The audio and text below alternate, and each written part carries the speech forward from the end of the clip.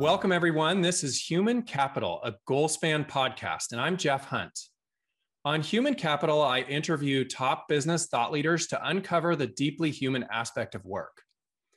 Conflict. How many of you listening to this episode love conflict? If you're like me, you don't welcome conflict into your life, but the reality is that we must deal with it almost every day at work. The other reality is that when engaging with conflict in a healthy way at work, it leads to many positive outcomes. These include better decisions, better relationships, greater creativity and innovation, and most importantly, better internal and external alignment with what you are thinking, feeling, and doing.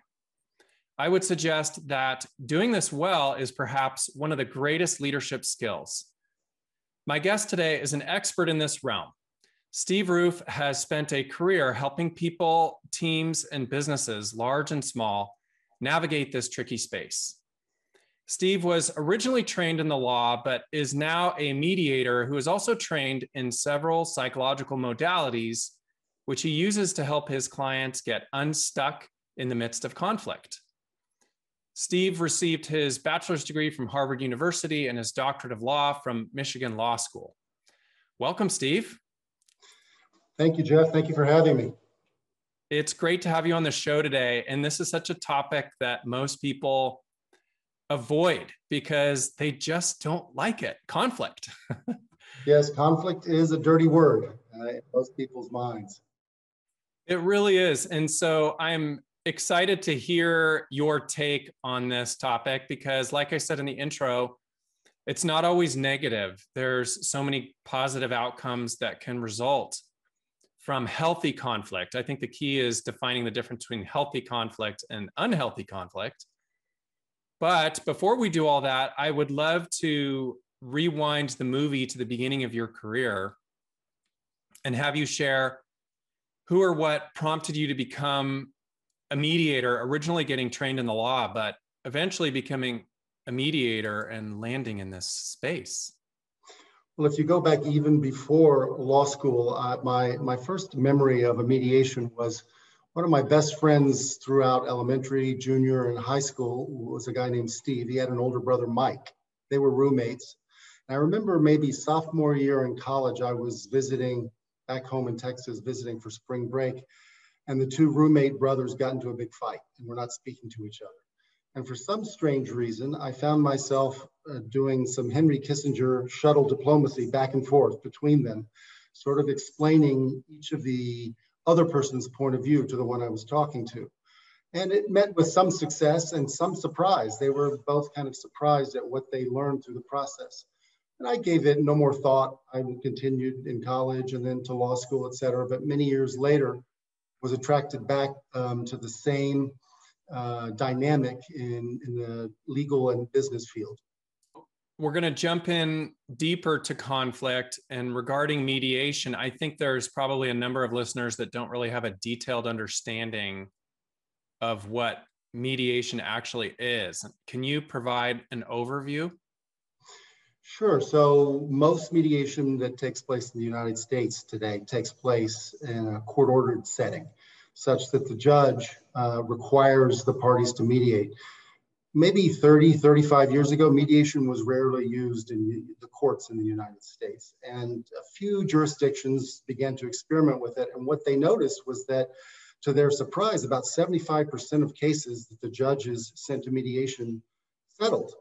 And so, as you can imagine, judges all across the country jumped on this opportunity to get back control of their dockets, control of their time, a chance to play a little more golf maybe. And so since then, basically in all 50 states now, in state and federal court, you cannot get a trial without first attempting mediation. The judge will not give you a trial date if you haven't first attempted mediation. So it's pretty much ubiquitous in the court system. And then it's crept in to usage in a number of places in community use between police and civilians in a number, between victims and offenders in a number of cases. So it's beginning to be used elsewhere. Also, it's beginning to be used earlier in conflict than sometimes before it gets into the court system. I served on a task force that the American Bar appointed to look into this issue of could we save a lot of litigation costs and court resources if we could resolve much earlier, if we could intervene much earlier in the conflict. And a few companies have tried it. Georgia Pacific tried it, General Electric tried it, Motorola, Toro lawnmowers, all of them found great success with the program. There was resistance, things that keep it from being adopted, but it is successful when used. Interesting. So it's really taken on a completely different form, it sounds like, over the past, 20 or 30 years? That's right. In this country, it's evolved. It's used differently in other parts of the world. It's more in consensus-based societies like those in East Asia. It's been informally a part of conflict resolution for much longer. Okay.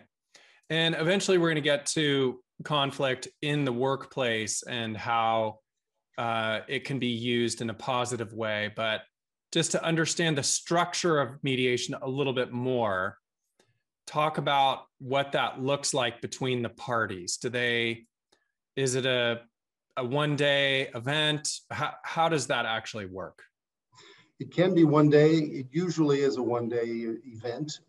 For more complex cases that might involve multiple parties or multiple complex issues, then sometimes it is a multiple day event. Sometimes you go all day and it turns out that the parties need more information in order to be able to make an intelligent decision. So you adjourn with a specific recommencement date of several weeks later, is usually the way it would work.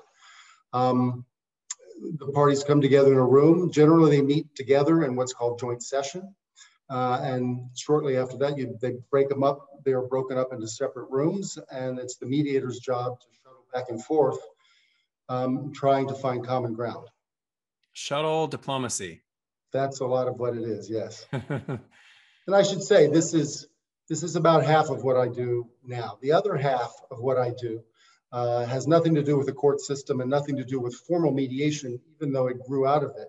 That involves working with family-owned businesses and corporate teams, using the same skills, using the same tools. But the big difference is that these are people that are not just going to come together for one day and try to resolve a conflict. These are people that have to continue to work together ongoingly. And there's conflict within their team or within the family business that they deem has ceased to be constructive. And so they want help in transforming what conflict they have into more constructive conflict. So that's the other half of what I do. And that's more on an ongoing engagement basis versus the one-offs of court-ordered mediation. Got it. I have a unique appreciation for family businesses since I used to run one in my former career. And it seems as though the need to be able to resolve conflict in a healthy way among family businesses is critically important, because it could lead either to the end of the family business or to success, right? Yes, and it has obvious repercussions outside the business, but both negative and positive. If there's unresolved conflict in the business, that's going to spill over into the family. If you can transform that into creative conflict within the business, that's going to spill over in a positive way into the family with increased respect, increased compassion and empathy, I often find.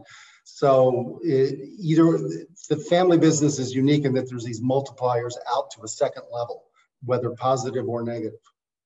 Yeah, and it seems very complicated because in families, you're dealing with the family of origin. So you may have aunts, uncles, sisters, and brothers in the business, mothers, fathers, and growing up with those people. And then you're dealing with the separate differences around the business itself and the cross-pollination between those. So that seems very tricky to me. Yes, it is tricky because usually, especially with some of the psychological tools that I use, like IFS and some others, often the people that created these models have found, to no great surprise to your listeners, I'm sure, that some of the problems have their root in family of origin. So if the conflict is playing out today between two siblings in a business really has its root 20 years ago, and the resentments have built up from unresolved conflict that's old and embedded, it's again a magnifier effect. It's dragging them down both in their family relationship and their business relationship. If you can resolve it, they're freed of that problem in the business relationship and the family relationship. So once again, it has this multiplier out to a second level. Yeah, it seems as though in some cases you may actually not be dealing with the primary conflict at hand. It's something that's cumulative from the past that is amplifying the conflict in a way that it wouldn't be otherwise. Is that kind of what you're saying? It can get very complicated, especially where you have multiple generations involved, because the parents that are in conflict with their adult children in the business may well be the ones who installed the buttons that they are then pushing, right? They are the ones that sometimes created these patterns in these kids. So that gets quite complicated at times. When do disputes actually end up coming to you? Well, it depends. I sort of divided my work into two halves, right? The stuff that's court ordered and that which is more working with family business teams or corporate business teams. Most of the latter category, I'm working with people in the aerospace industry because that's just the field that I practice law in for many years. And so that's where a lot of my expertise and experience lies. So for that category, I would say it is changing in that people are coming to me earlier and earlier because they recognize the value in intervening before things get destructive. On the other side, on the court-ordered side, they usually come to me when the judge sends them. You mentioned earlier your work includes one-day mediations and also ongoing work with your clients. How do these two different approaches, how do they differ from each other? Well, in the one-day mediation experience, this is probably the only time these people are ever going to meet. Sometimes in aerospace, the players are quite large and there's not that many. For example, there's only a few large commercial jet airframe manufacturers in the world. And there's only a few companies that make the engines for that aircraft. So those people are kind of a hybrid. They're kind of like a family business in a way. They have to figure out a way to resolve their dispute and still stay friends because there aren't enough other suppliers in the world for them to do business with. But most of the other ones, if they're not those mega players, they're smaller players, they won't do business again because of this conflict. So they just want to get in, get a resolution, and get out. So I find them less motivated to look inward, to look at themselves, to look at their own role.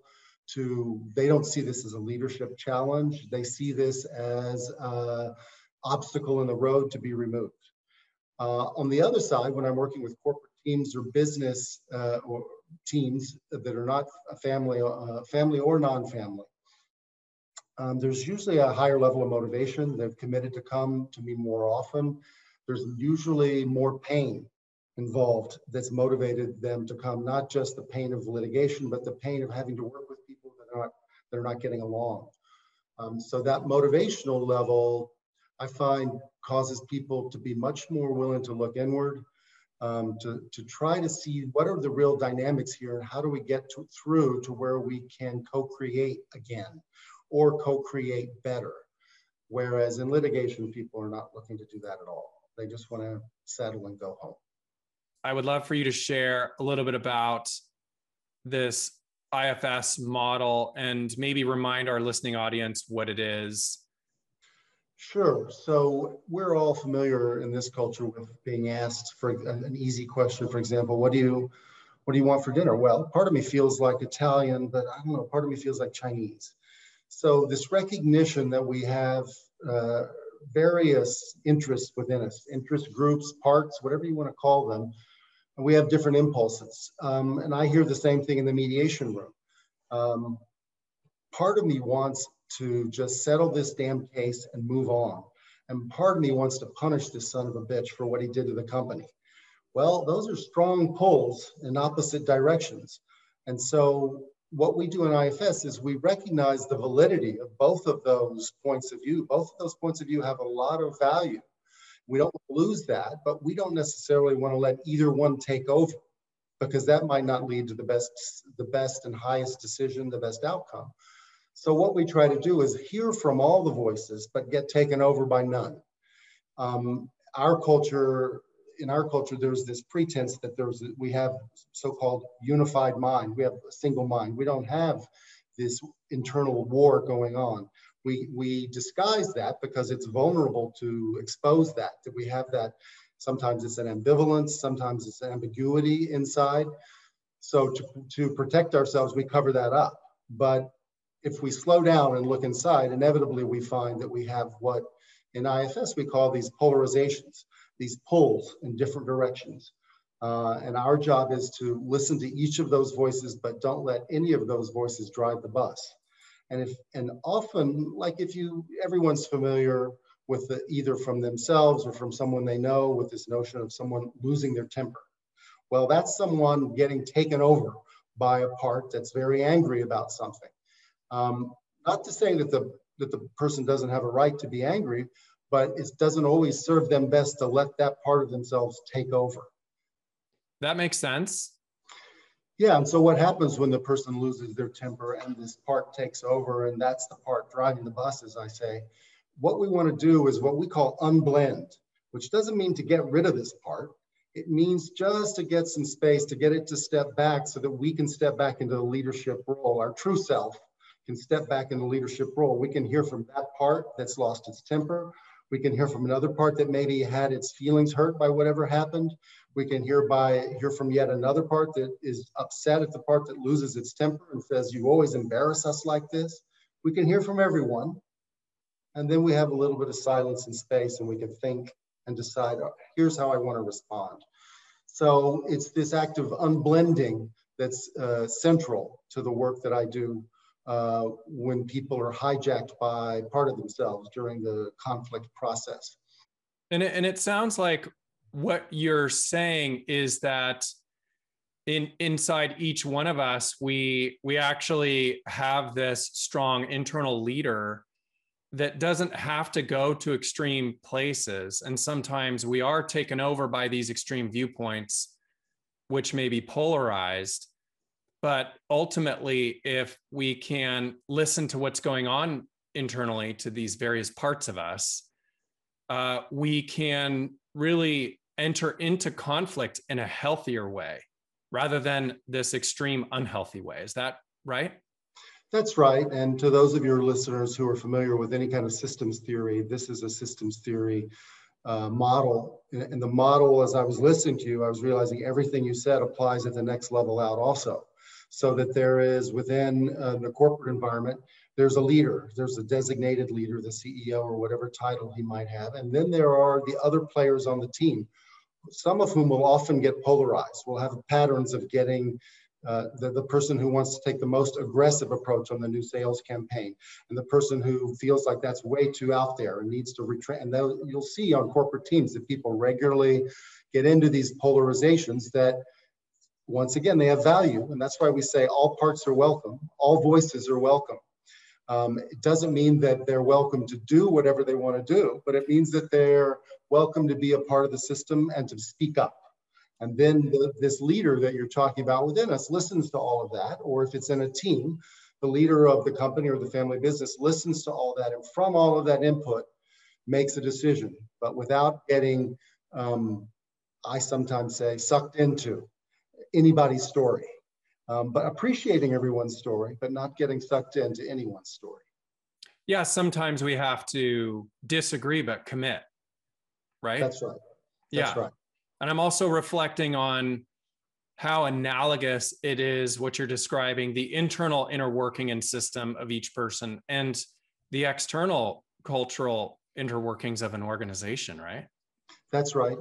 It's a system, just one system up, one level higher up, but with the same sorts of dynamics and the same internal laws of physics, as we say. Exactly. So one of the things you sort of mentioned in several different ways is the topic of curiosity, and reminding our listeners that, like, really what we're trying to get engaged with here is what does healthy conflict look like? So it seems to me that curiosity is vital in order to have healthy conflict, wouldn't you say? Yeah, so when I'm working with corporate teams, one of the questions I ask when I do a breakout session with an individual is, so the other person with whom you are regularly in elevated conflict, heated conflict, do you have any curiosity about what is driving them, how they came to that point of view? And that their level of curiosity is usually an indicator to me of how blended they are with their own part. Oh, interesting. So that's a sort of a barometer. So what you're looking for, ideally, and I would tell your listeners, if you find yourself in a high conflict situation, if you're looking for a shift, see if you can just for one moment add a little bit of curiosity about what that person on the other side of the table is thinking, what their motivation is, or bringing in a little bit of NVC, which is Marshall Rosenberg's work. What need are they trying to fulfill? What is the need they're trying to fulfill by this behavior that looks so crazy and counterproductive to me? Because if there's one thing I've learned through this work, people are always trying to fill a legitimate need in what they do. Now, their strategies can be wacko. The strategies that they're trying to get there can be destructive and ridiculous. I mean, just look at addictive behaviors. Those strategies are quite destructive, but they have a logic to them. They have an internal logic of self-soothing or checking out or whatever, dissociating. There's always an internal logic to these parts and what they're doing to these strategies. It also feels like being curious is absolutely just a plain good leadership skill. I think so. I think it's got to be one of the highest leadership skills. I mean, obviously there's a time to close the book and decide and take action and move forward. But when you're in the creative process, when you're in the collaborative process, I think curiosity is, at least for me, is the highest value. To really be sincerely interested in what's going on for the other people and what they have to bring to the table. If you're not curious, then there's a problem. That problem either is with you or with them. It may be that they have demonstrated over time that they don't bring value, in which case you're not curious and they shouldn't probably be there on the team. If they do bring value and you're not curious, that means the problem is with you and you need to work a little bit with your curiosity. So Steve, tell us a little bit about the protective strategies that people develop as a result of all these parts. So you'll see some people shut down in meetings if they introduce an idea and it's not well received. Sometimes people shut down. Other people take the same example. They introduce an idea, it's not well received, become defensive and get dug in around their idea. There's a variety of strategies that people take to protect themselves. And that's what I try to help my clients see is, do you see that this is about protection? They're protecting themselves from some feeling of being humiliated or embarrassed or ashamed or whatever. There's a multiplicity of things that people are protecting, which we could go into more if that's useful, but it's important just as you're in the meeting and you're a third party, you can learn a lot by just watching what's happening in the way that people erect their protection and take on these strategies, which may not always make so much sense. And that's when, as we were saying, they may do things that are increasingly not relational. Because if you just think about it, what's more important, safety or connecting? Safety is always first, right? You've got to make sure that you're safe yourself before you're then able to establish connection with another. So people are reluctant to acknowledge this truth, but the truth is that in business meetings, emotional safety gets threatened frequently. This is a common thing in the human experience. And people are reluctant to admit that because it's just too vulnerable. But the vulnerability is often where the real juice is. If you can get to the juiciness, I mean, the bigger the conflict, I see big conflict as juicy. This tells me, look at all this passion in the room. Look at all this energy in the room, just ready to be directed in a constructive way. So very often what happens is either in a session together or session one-on-one with me, we're able to get below the surface of the protection to what it is that they're feeling below that, the vulnerability, the fear of being shamed or whatever else. That's just a part, and not to dismiss it, but it's very empowering and liberating to realize that's not all of who they are. That's just a part that holds that experience from some time in the past. And it doesn't need to run the show. There's someone bigger and more grown up here to run the show.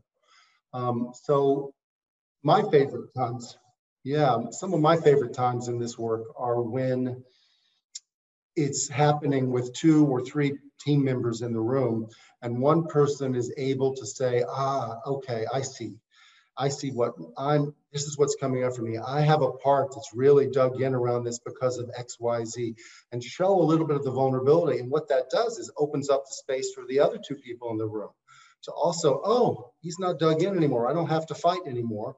And they begin to see the role of their own parts. I was working with a mother and son in business recently. After about 6 months, I got a text from the son who said, my mom and I just had this incredible experience. We started to spiral into a fight in the business. And all of a sudden she looked at me and said, oh, what part is that? And I looked at her and said, well, what part is that in you? And we both just took a deep breath and we saw what was going on. We laughed, we figured out what was happening, we moved on. It was so much more creative and so much more positive. It really goes right back to what you just said a minute ago, which is curiosity. They both allowed themselves to have enough curiosity about each other and also what's going on inside themselves to really pivot that conversation to a much healthier place. That's right. It's all about curiosity versus protection. The more you're in a highly protective mode, you've got no curiosity left. The more you're in a highly curious mode, the protection's probably quite low and you're able to be more real, more human, more vulnerable, and in my experience, more creative. Interesting. And let me just clarify something because I think it's an important nuance. I believe that people oftentimes mistake curiosity for acceptance, and that doesn't necessarily mean that it's the case. So in other words, if you and I are in deeply oppositional places and I get curious about what your motivation is and why you're feeling so strong, it doesn't mean that I'm accepting your position or that I have to agree to your position, right? That's right. You're just being truly, another way to say it is you're truly open to what I'm saying and to the value that there might be in what I'm saying. But by no means are you agreeing to it, and by no means are you blessing it or endorsing it. A good friend of mine that's active in this same field has written a book with one of the founders of IFS, with Dick Schwartz. And I remember feeling a little bit uncomfortable about that. And finally, I told my friend, you know, Bob, I have a part that's jealous that you have all this success. So when Bob was, was curious and listened to that, he didn't endorse me being jealous. He didn't say, well, that's good. I'll try to make you jealous some more. But he was open to the experience of it and the fact that it was just a part of me. And I have other parts that are thrilled to see him succeeding. Yes. Well, and it seems to me that in the business environment, when you are able to get curious, it would defuse the other person because all of a sudden they feel like you care more about their position and maybe they feel like they've been heard and understood versus not having that, right?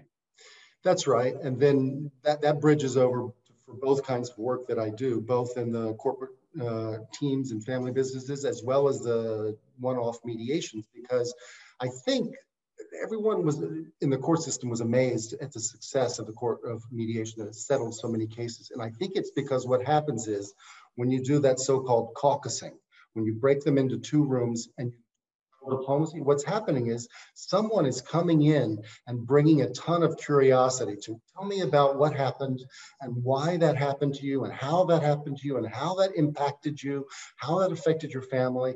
And all these, the person is really, really heard in a new way. And then the mediator commits to, I'm going to take your story to the other side. So they know not only is he hearing it, but there's a messenger that's carrying their story. So I think that's a lot of the magic of what happens in the mediation room that led to such high settlement rates. I love the way you describe that, and it makes perfect sense. When is it appropriate to cut ties with a person?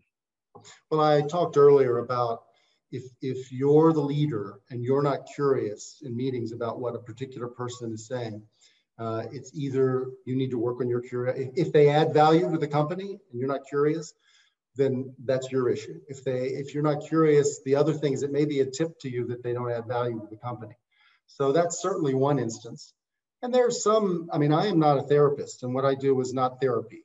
I use psychological tools in consulting, but there's certainly times when people have brought enough baggage from their own trauma that they need to go off and work with someone privately.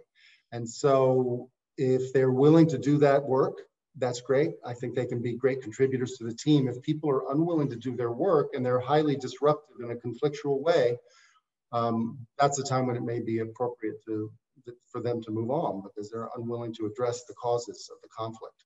Makes sense. All right, let's shift into some lightning round questions. Okay. What are you most grateful for? I think support, my ability to give and receive support from colleagues, family, and friends. I didn't always know how to do that. So I'm grateful for having learned how to do that. What is the most difficult leadership lesson you've learned over your career? Don't make important decisions without that support. So especially decisions for me that have any emotional content, I know now from experience that parts are going to get involved. Parts of me are going to come in and so it's very easy to get hijacked. So I seek external support in those cases, people that can help me to unblend from those parts. Very valuable. Who's one person you would interview if you could, living or not? Albert Einstein. I love the little glimmers that I've seen in his quotes of his humanity, his sense of humor, his spirituality. So I'd like to see the man behind the genius. Do you have a top book recommendation? Thomas Kuhn, The Structure of Scientific Revolutions, completely changed the way that I see paradigm shifts.